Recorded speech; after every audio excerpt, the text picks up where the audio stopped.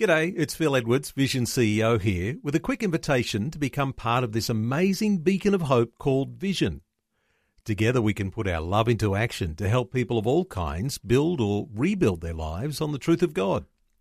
Please consider the part you can play during our upcoming Visionathon appeal, remembering that it's your support that makes Vision possible, including this podcast.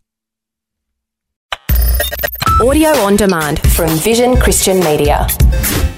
You have nothing to say about the hand you have been dealt in life, but you have a lot to say about how you will react and what you will live for. God uses ordinary people to change the world. No matter what's in your past or present, Pastor Greg Laurie says God can use you. See, God isn't looking for talented people. God is looking for available people. And God can do extraordinary things through very ordinary people, people just like you. This is the day when the lost are found. This is the day for a new beginning. Amazing grace, how sweet the sound. Again you hear all the angels are singing. This is the day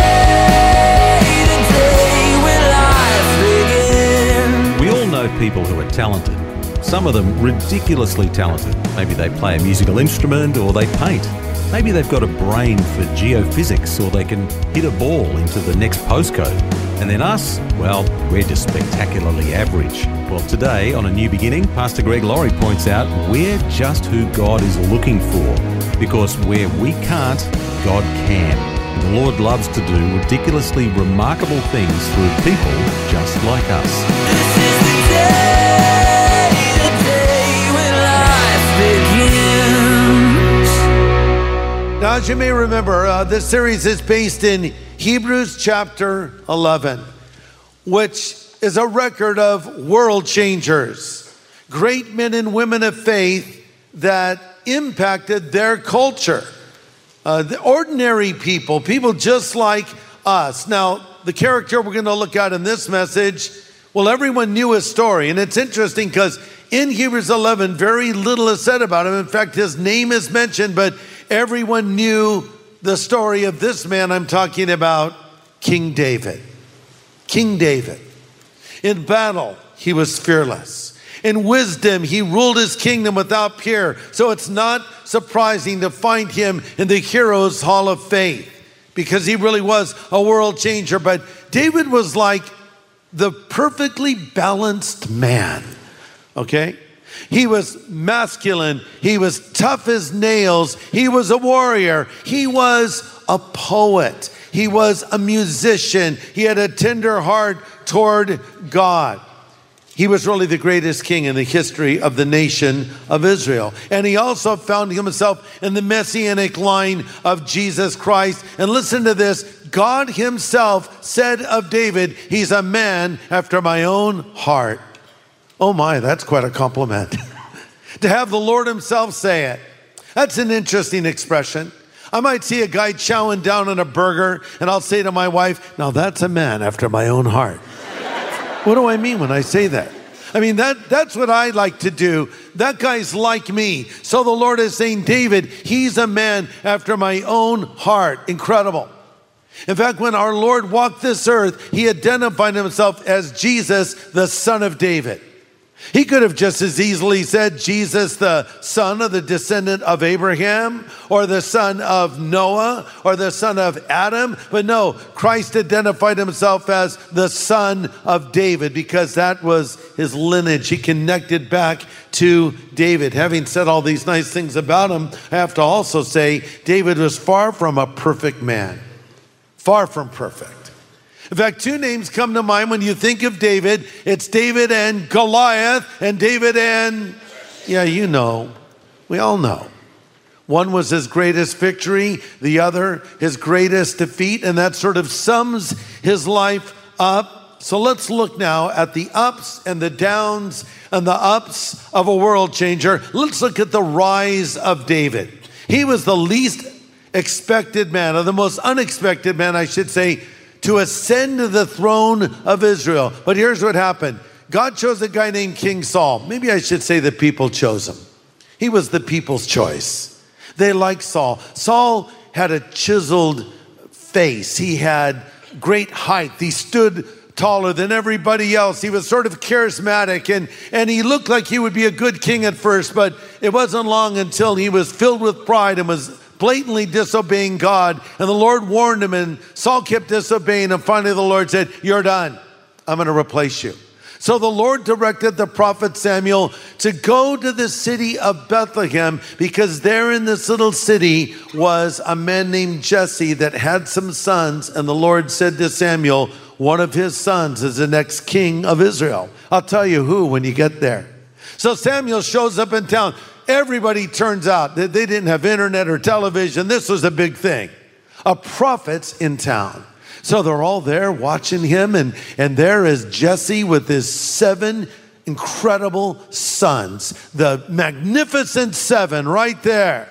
So Samuel's figuring, okay, it's one of these boys, and he looks at each one, and the Lord said, it's not him, it's not him, it's not him. And then finally Samuel stops in front of Eliab, the tallest of the sons of Jesse, who probably reminded him of Saul. And Samuel thought, this is surely the one. And the Lord said, will you stop judging according to outward appearance? I look on the heart. He's not the one. So after he's done looking at all of the sons, Samuel says, the Lord hasn't chosen any of these sons. Do you have any other sons? Yeah, says Jesse, one other, but he's a little weird. He hangs out in the field. He watches his little flock of sheep. He's a musician. That explains a lot. He sings songs about God. Well, bring him in here, the prophet demands. So in comes David, reddish hair color, probably freckles on his face, full of vim and vigor. I don't even know what vim and vigor are, but I'm sure he had it.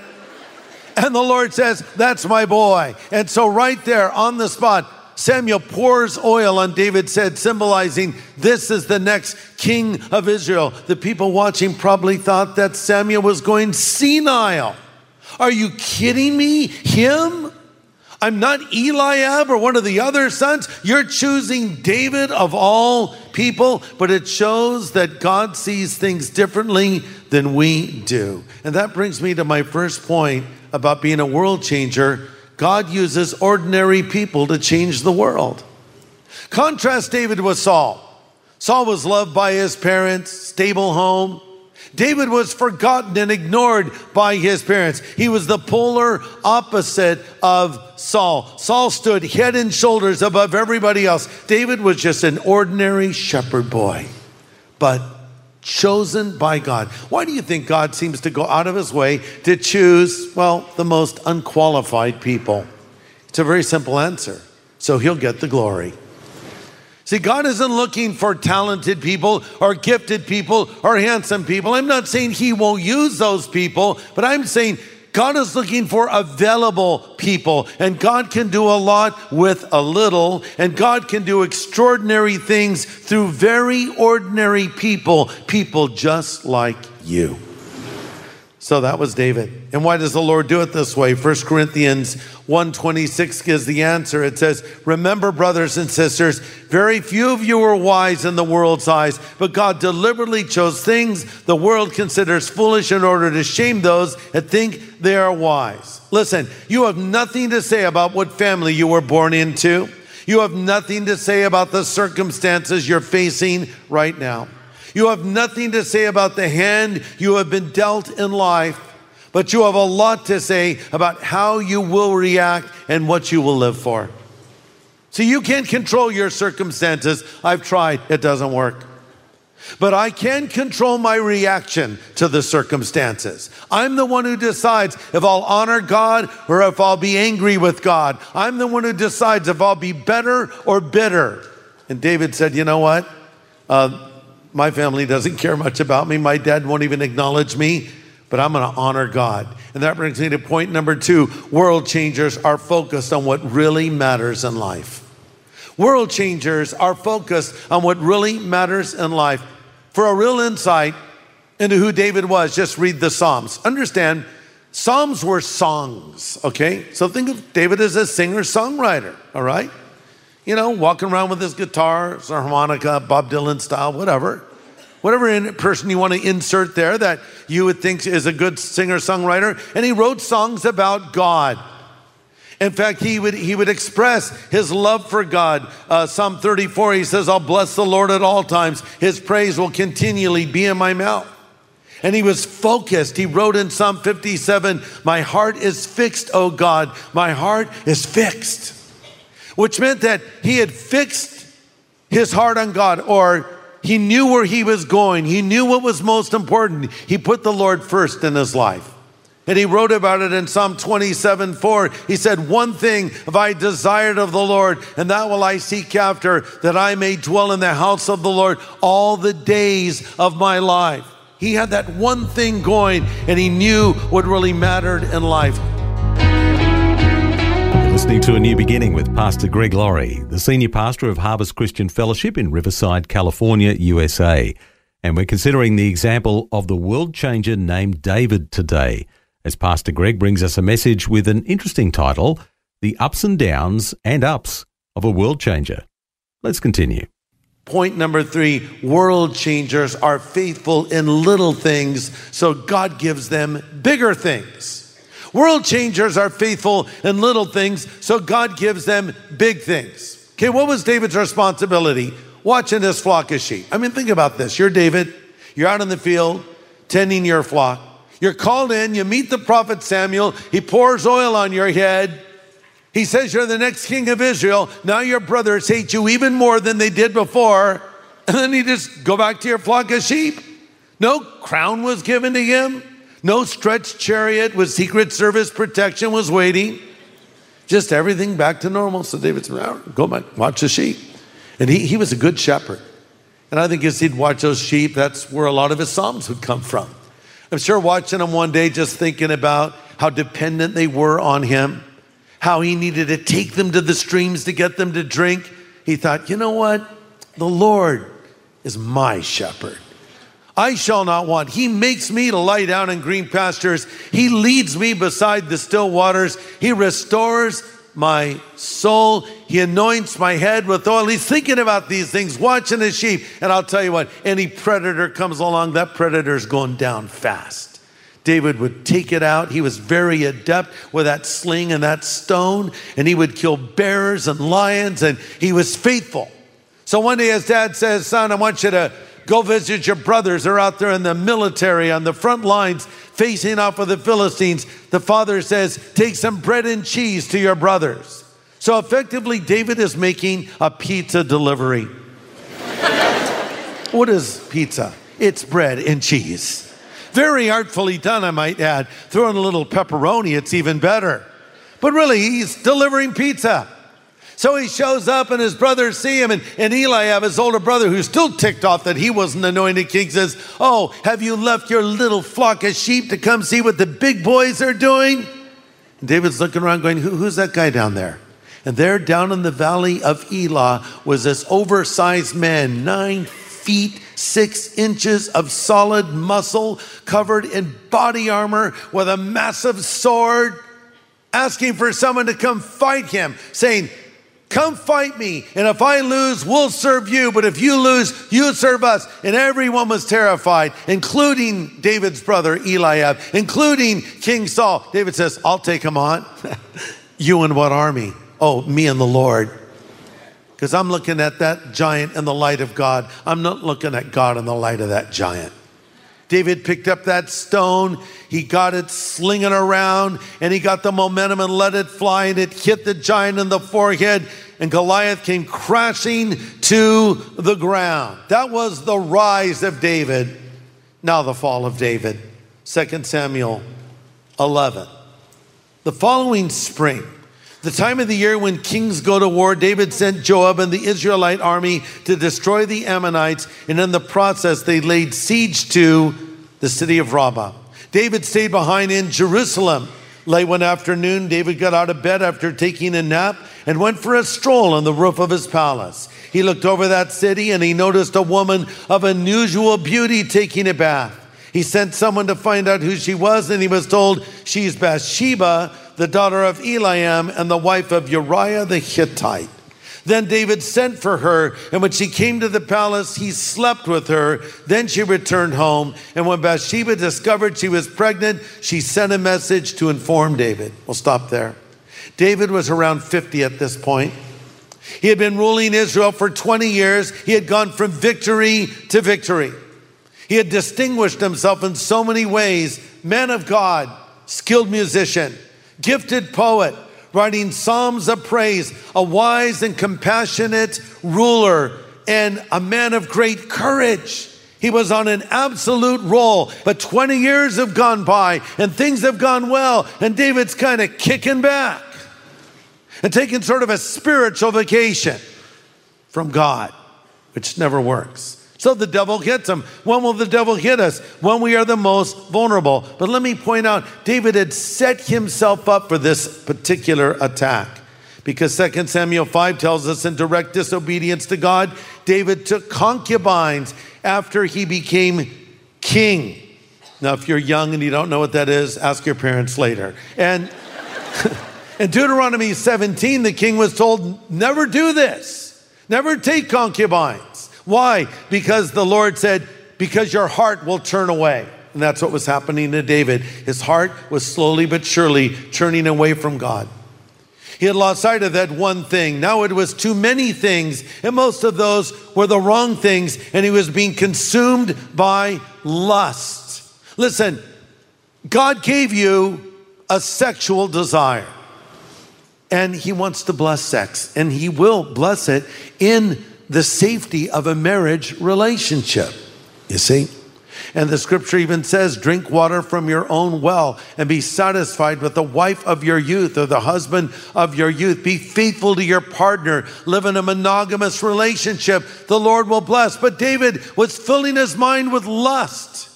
And so when you do that, it's just going to get worse. Listen, you don't feed lust, you starve it.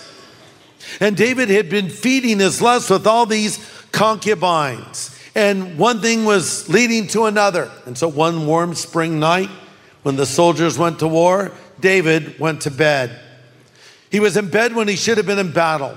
He was staying up late, sleeping in and being physically and spiritually lazy. And now the attack comes. He sees the beautiful Bathsheba bathing herself. Who is that woman? So one of his servants comes up, verse 3. She's Bathsheba, the daughter of Eliam, the wife of Uriah the Hittite. Man, you're going to give this servant credit. He knew exactly what was going on with David. You know what? Here's an interesting thing to consider. Sometimes other people have a better sense of what we're doing than we have. See, this servant knew David. He knew David was a womanizer. And he knew what David saw. Excuse me, sire. She is the wife of Uriah the Hittite. In other words, she's married and you're married. So forget about it. Yeah, whatever. Bring her up here right now. He gave the order. God was putting a roadblock in David's life to not sin. And God puts roadblocks up in our life. Have you ever noticed when you try to do something wrong, God doesn't make it easy for you. He makes it hard. That's why I think it's so ridiculous when someone says, I just fell into adultery. Really, just like that? Kind of like tripping over a rock. Whoops, there I am in adultery. How did this happen? How did I end up in the bed of another person? How did this happen? Did you just fall into the hotel room or wherever? I mean, give me a break. You didn't fall into anything. You planned it, you plotted for it, and you executed it, and then you've lied to cover it up over and over again. You don't just fall into it. You got to jump through a lot of hoops to end up in this situation. And David did.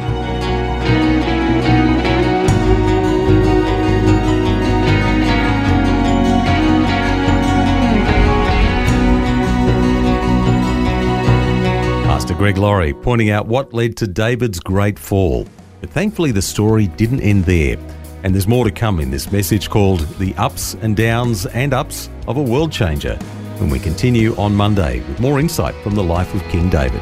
Hope you can join us. In the meantime, have a great weekend. This is the day when life begins. If you'd like a copy of Pastor Greg's full message on CD, contact Vision Christian Store.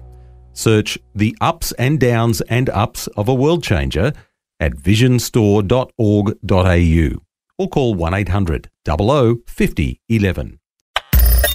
Thanks for taking time to listen to this audio on demand from Vision Christian Media. To find out more about us, go to vision.org.au.